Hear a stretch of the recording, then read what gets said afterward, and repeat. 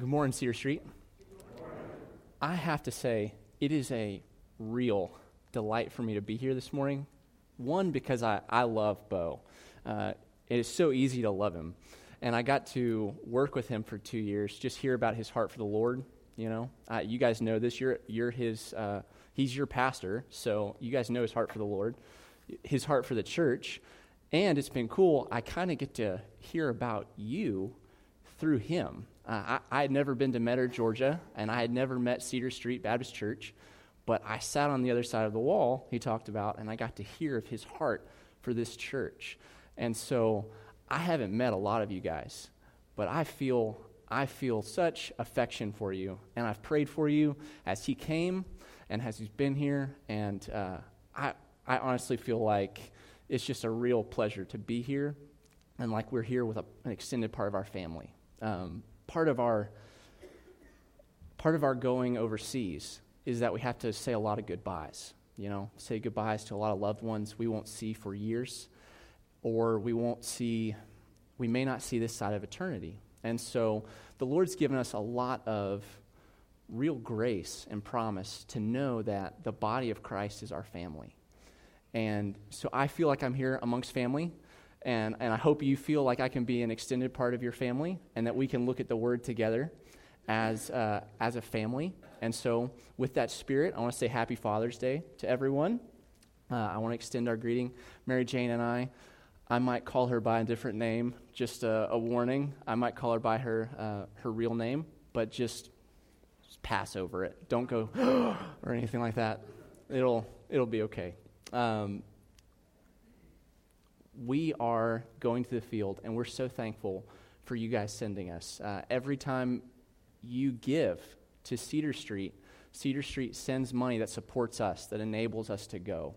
And every time you give to Lottie Moon, it enables us to go. And so we want to say thank you so deeply for you giving to the cooperative program, for you giving to Lottie Moon. It enables us to go. Thank you for sending us. We want to go. And I'd like to share a story with you about why we want to go. A couple years ago, we were praying about, do we do this crazy thing of moving our lives overseas, learning another language, selling all of our stuff? We were praying about, is that something that God wants us to do? So we went to Tokyo, and we joined with an IMB team there that was already working for you guys in the city of Tokyo. And we were going to go work with some college students. So we took them to Tokyo Tower. It's this 1,000-foot tall tower that stretches over Tokyo. And we went up in this long elevator ride with a group of college students. Like, we're sharing the gospel with them as we go. And we walk out to all these bay windows around, and you see Tokyo kind of spread out before you. And I have never felt such a gut-wrenching moment in my entire life. Just think about 48 million people in one city. I'm from South Carolina. South Carolina has 5 million people in the entire state. That one city in East Asia has 48 million people. And by our estimates, less than 1% has had access to Jesus Christ. Less than 1% knows them. Less than 1% has ever met someone. If we have 100 people in this room, if we have 200 people in this room, that means just 1 or 2 of us would have been a Christian if we were just kind of a sample from Tokyo. So when we saw that, it just gripped me, and I thought back, how did I get here? I took a comfortable plane ride. I put my feet up on the plane, I watched some movies. They brought me coffee, brought me a couple meals, and it was really comfortable for me to get there. And so if I believed 2 things, if I believed that God has given us the most important message that's ever been heard, and if I believed that people needed to hear it, then Mary Jane and I thought that we needed to go. And so we thank you guys so much for sending us, because it's what the Lord's put on our hearts. And so I pray that you guys feel encouraged to send us out and know that that's what you're supporting. So I pray that we would, I was hoping that you guys would join me in prayer right now. I want us to pray for the lost. I want us to pray for the lost in Metter and in Georgia and in the United States, and then for the 2.8 billion people around the world that don't have access to the saving knowledge of Jesus Christ. So if you'll join me in prayer right now, I want us to pray for those lost people. Father, you are so good to us. We sang about it, Father. You are so good to us. We have a church. Someone came and told us about Jesus, and Cedar Street was formed from believers, and we get to gather here each week, and we are so thankful. We're thankful for you saving us from our sins.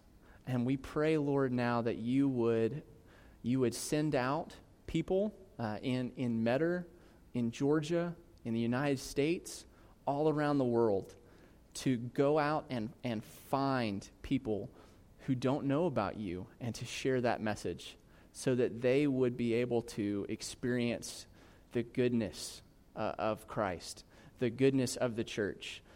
Father, we pray for them. We pray for them as they suffer as they go. We pray that you would strengthen them. We pray that as they're lonely, that you would encourage them.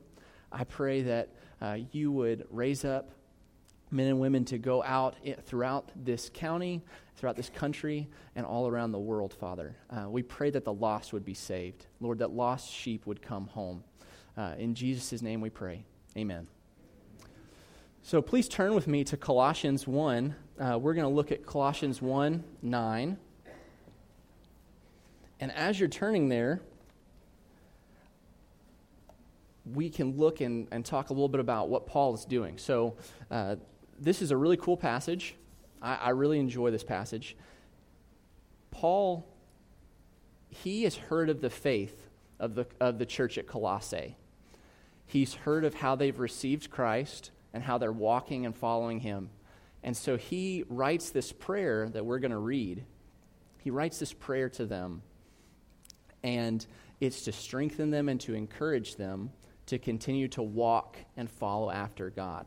And so it's a cool picture for us. I want us to look at this prayer and see how God may be speaking to us. If you're taking notes this morning, the main idea of the message here is we should live out our identity in Christ, praying and striving for the life reflected in Paul's prayer. Again, that's we should live out our identity in Christ, praying and striving for the life reflected in Paul's prayer. So let's read verses 9 and 10 of Colossians 1. For this reason also, since the day we heard of it, we have not ceased to pray for you and to ask that you may be filled with the knowledge of his will in all spiritual wisdom and understanding, so that you will walk in a manner worthy of the Lord, to please him in all respects.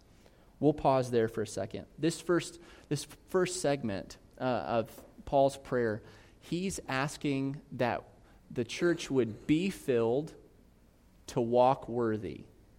So he's praying that the church of Colossae, that us, would be filled so that they could walk worthy. And you see it here in verse 9. Since the day we heard of it, it being their faith, the faith that they have in Christ, we have not ceased to pray for you and to ask that you may be filled with the knowledge of his will. So think about that for a second. He's praying that they would be filled.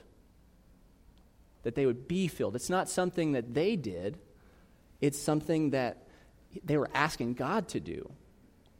It's a prayer, and that's why we pray, right? We pray because we believe that God is all-powerful, and he answers prayers, and he is good and faithful. And so we pray, and we ask for him to fill us, So this comes from God. What Paul's asking for is coming from God. But what do we want to be filled with? With knowledge of his will, knowledge of God's will. So we're looking at an all-powerful God, a God that knows everything, and we're asking, God, fill us with knowledge of your will. And what's that knowledge look like? Well, to do that, I feel like we look at Jesus' prayer, the Lord's Prayer, where he says, "Our Father who art in heaven, hallowed be your name. Your kingdom come. Your will be done on earth as it is in heaven. Give us this day our daily bread." This is the kind of prayer that Paul's praying, that he's searching for God's will to be done. And God's will for all believers are two things: holiness and mission. So he wants us to be holy. He wants us to look like he does because he created the world, He created the world, and he made it with a purpose, and he made it to fit so that if we show love to our brothers, like if I show love to my brother Bo, we get along a whole lot better. If I show love and graciousness to you guys, we have a good relationship. If I'm mean, if I'm a jerk, it doesn't work so much. It doesn't work so well. So God is praying that we would be holy, that we would love others, that we would live rightly before him, and that we would go out and share that love with others. So God's will for all believers, holiness and missions. And so we're be filled to do what? So be filled to walk. And so what is the walk? They use this word a lot in the Bible to describe everything that we do in life. So your walk is everything you say, everything you do, everything you think, the things that we just confess before the Lord that may not have fit what he commands us to do. That's what our walk is. So Paul's praying that the Colossians would be filled so that they could walk worthy of the Lord. And let that word, worthy of the Lord, hit you for a second. To be worthy of the Lord, of Jesus, and he was perfect. He was always doing what was right. He died for us. And I have to live a life worthy of him? That's terrifying to me.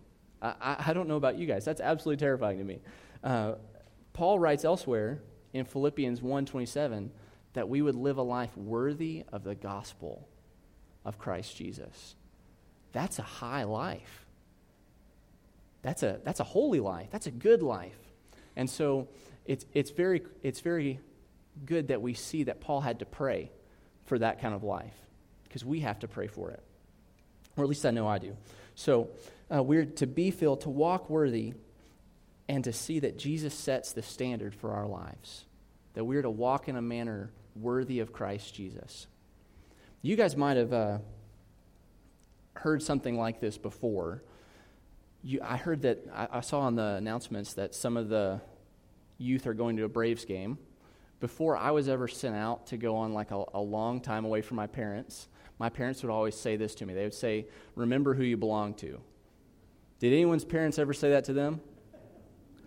They would before they would send me out to camp or send me to go into public or over to a friend's house, they'd say, "Mac, remember who you belong to." And I think they were saying, don't go out there and forget what it means to be a McKinley. Don't go out there and forget all the things I've taught you and act like a hoodlum and be a crazy person. Remember what we've taught you. Remember who you are. And so this is in many ways what Paul's doing. He's saying, remember who you belong to. He's saying, be filled and then walk in a manner worthy of the Lord. Remember that you belong to Christ. And so we are to remember who we belong to and to walk in a manner worthy of Christ Jesus. So, would you say that your life looks like it belongs to Jesus? Are you walking in the same way Jesus walked? When you read the Gospels, do you think that, man, that shows my life, that describes my life? You can see echoes of that in my life. We're shooting for that. So let's examine our lives today and look for that. Is that the way that we look? Look with me in Colossians 1:10 through 12 now. So that you will walk in a manner worthy of the Lord, to please him in all respects, bearing fruit in every good work, increasing in the knowledge of God, strengthened with all power according to his glorious might, for the attaining of all steadfastness and patience, joyously giving thanks to the Father who has qualified us to share in the inheritance of the saints in light. So if you're taking notes, Paul just listed off 4 things that describe a walk that's worthy of the Lord. And so we're going to look at these 4 things. The first thing is it's a walk that bears fruit. You can see that in verse 10, that we would bear fruit in every good work. And if you've been hanging around the church for a while, you may have heard us reference bear fruit, show fruit. By your fruit, we will know you. The Bible uses that as an image a lot of times. It uses that as an analogy for how we are to live. A fruit tree bears fruit. You know, apple trees bear apples, orange trees bears oranges. Christians are to give off a certain lifestyle. We're supposed to live in a certain way. And it's described in Psalm 1. It says, "Blessed is the man which yields its fruit in season, and its leaf does not wither, and in whatever he does, he prospers." There's this idea of a man, the man of God, he just naturally bears fruit. The woman of God bears fruit. Jeremiah 17 gives us a warning. "Thus says the Lord, cursed is the man who trusts in mankind and makes flesh his strength, and whose heart turns away from the Lord. For he will be like a bush in the desert, and will not see when prosperity comes, and will live in stony wastes in the wilderness, a land of salt without inhabitant.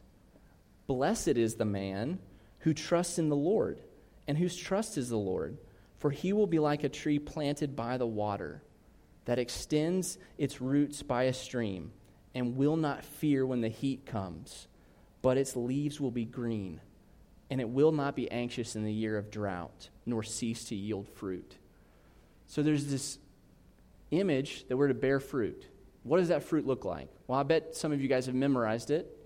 In Galatians 5, the fruit of the Spirit, love, joy, peace, patience, kindness, goodness, faithfulness, self-control. There's a song that goes along with that too, but I won't sing it for you. I'll leave that to Jody. We're to bear that kind of fruit. That's what we're to look like. So, do you think that your life bears that kind of fruit? If someone here doesn't believe in Jesus this morning, maybe you came here for the first time, or you're just not really sure about the church thing, I want to ask you, do you like the sound of that fruit? Do you like the sound of having love, joy, peace, patience, kindness be a part of your life? If so, that is what we get from Christ in connection to him. He is that stream that the tree is planted beside. And if we're connected to that stream, then we'll bear fruit. So I ask you, unbeliever, would you like this fruit? You only need to believe in Jesus, and you can have connection to this life-giving stream that is Jesus Christ. And I want to ask you, those that are believers, what does your life show? What's the produce of your life? What are the fruit that you bear? We want to examine that together. So, if you are missing any of those fruit, if you're saying, "Man, I'm a believer, but patience is just not my strong suit," or, "Man, I'm a believer, but when it's winter and it's dreary outside, I struggle with joy," or if you're missing one of these fruits, are you praying for it? Paul's praying that we would be filled, that we would be able to walk worthy. And so we want to pray for this fruit. It comes from the Lord. And that's a wonderful piece to us, because it means that we don't have to muster up patience. We don't have to grit our teeth and produce joy. It's something that we get from the Lord. So, let's look together at the next trait. So 1, they bear fruit, and 2, they're increasing in the knowledge of God. Increasing in the knowledge of God. We grow in knowledge of the Lord as we walk in Him. And this isn't something that like you learn and then you forget. This isn't something you learn and then you move past. Paul says in verses 1-6 that they have already understood the grace of God in truth. So the people that Paul's writing to, they already know the gospel. They've already believed. But Paul is praying that they would continue to grow. We're always growing and learning. And if we're not, we could be moving backwards. So I have to ask, do you feel like you know God more today than you did a year ago? Do you feel like you know more about His Word? Do you feel like His promises are more precious to you than ever before? If not, let us seek the Lord in prayer. Let us look, because that's what we get from the Lord. We pray to Him and we learn more about Him as we study His Word, as we seek Him in prayer. So I hope, my prayer for you guys, and I hope that your prayer is that at the end of your days, you will greet God as an old friend that you have learned a little bit about every year, every day, that you've continually grown in the knowledge of God. And so that when you come to the end of your days and you meet God face to face, you know Him. He's an old friend. He's who you've been relying on for years. That's my prayer, and I hope that's your prayer too. So, if we're be-filled to walk worthy, this walk looks like 4 different things. 1, we're going to bear fruit. 2, we're going to increase in the knowledge of God. And then 3, this one makes me excited. So, forgive me if I get a little excited in the microphone. So, looking at verse 11, strengthened with all power according to His glorious might, for the attaining of all steadfastness and patience. Paul right here is reminding us that what God requires, He provides. What God requires, He provides. If you feel heavy laden, brother or sister, if you feel like you can't follow the Lord faithfully right now, we have nowhere else to look but to look to Him, because He provides what He requires. That is my hope as we go out, that we are leaving friends and family and loved ones and the things that we find comfortable, but He provides what He requires.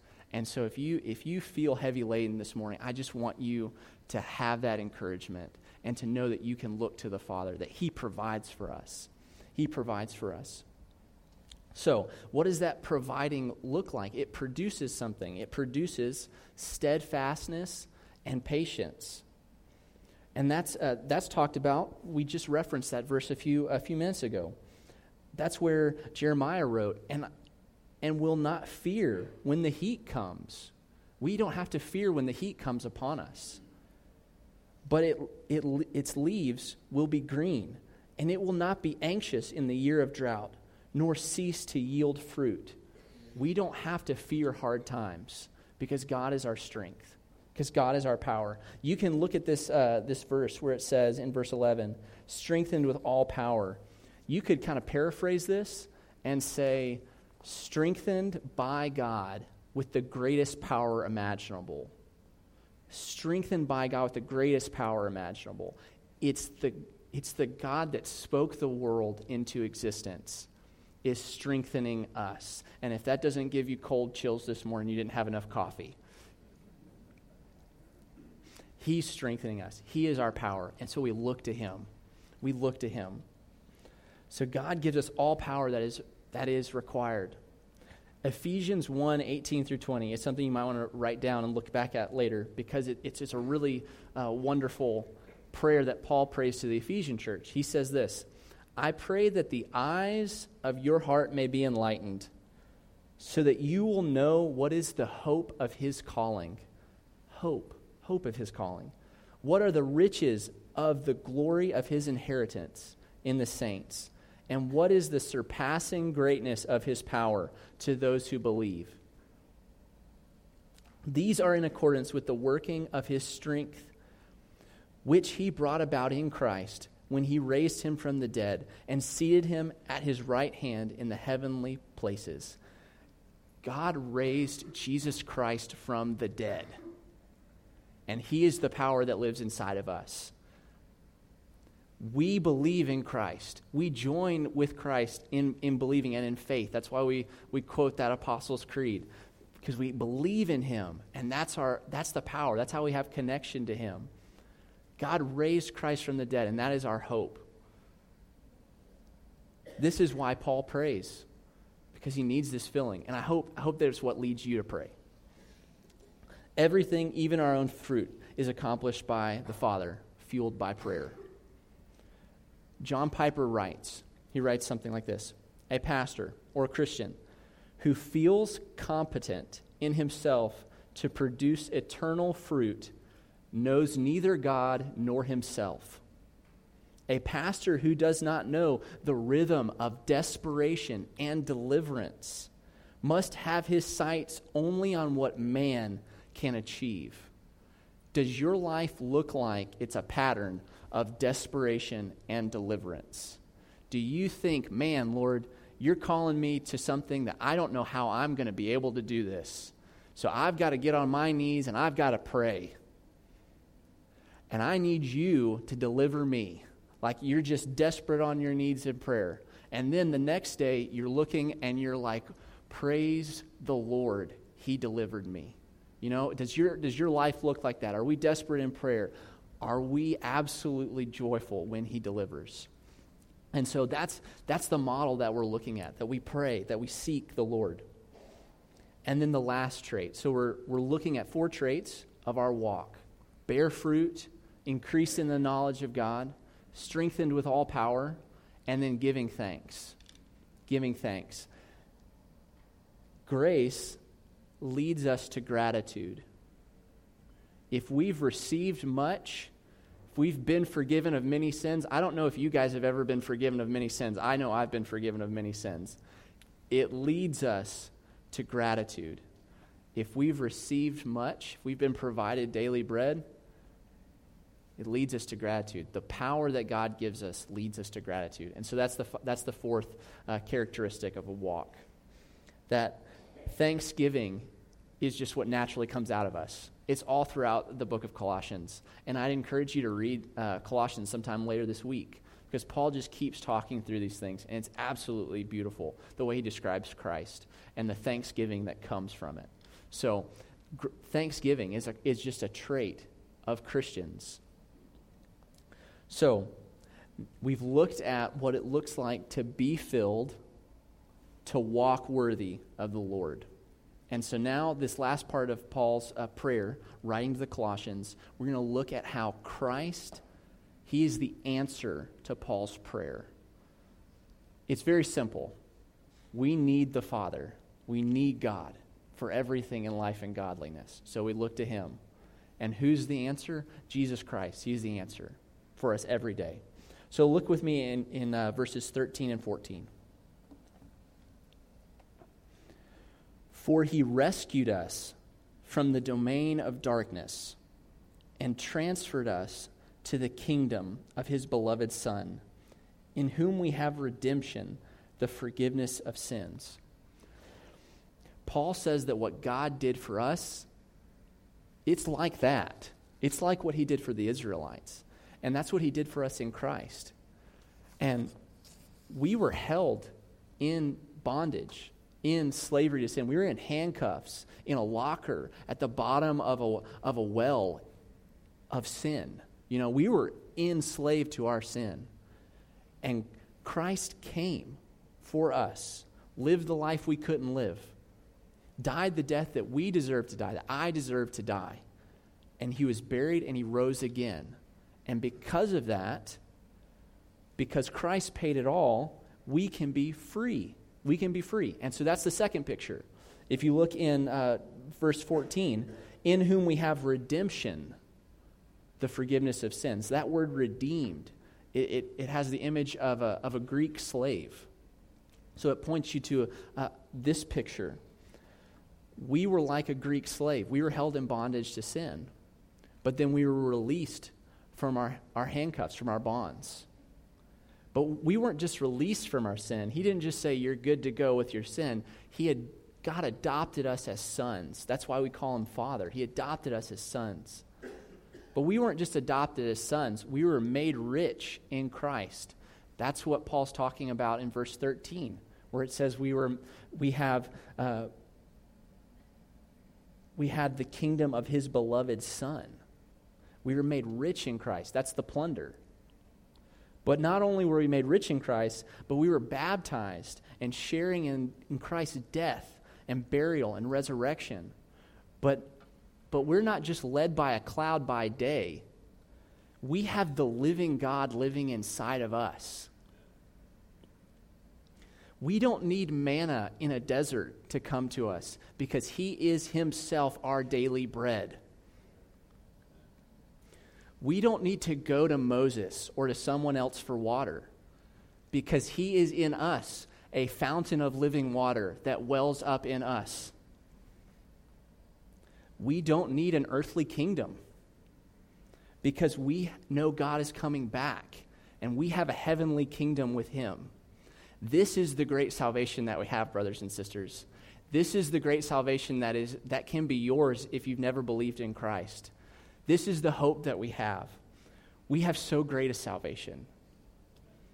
We have been rescued from the kingdom of darkness, transferred into the kingdom of his beloved Son, and redeemed of our sins. Such a great salvation leads us to prayer. It leads us to prayer. God, fill us so that we can walk worthy of you.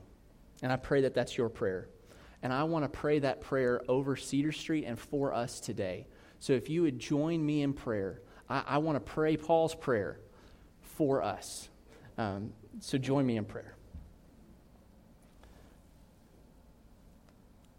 Heavenly Father, we ask that we would be filled with the knowledge of your will in all spiritual wisdom and understanding, so that we may walk in a manner worthy of the Lord, to please you in all respects, to bear fruit in every good work, and increase in the knowledge of you. Strengthened with all power according to your glorious might, for the attaining of all steadfastness and patience, joyously giving thanks to the Father who has qualified us to share in the inheritance of the saints of light.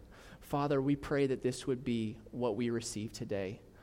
Father, I pray that we would look to you, that we would expect great things from you and come to you with great things in prayer. Father, I pray for Cedar Street Baptist Church. I pray that you would bless them. I pray that you would bless Bo and Ashley. I pray that you would make their God you. I pray that in them you would be shown as a light to all the world. I pray that they would see, that the lost would see your good works in them. Father, we pray that we would love you more, live for you more, and follow you. In Jesus' name I pray. Amen.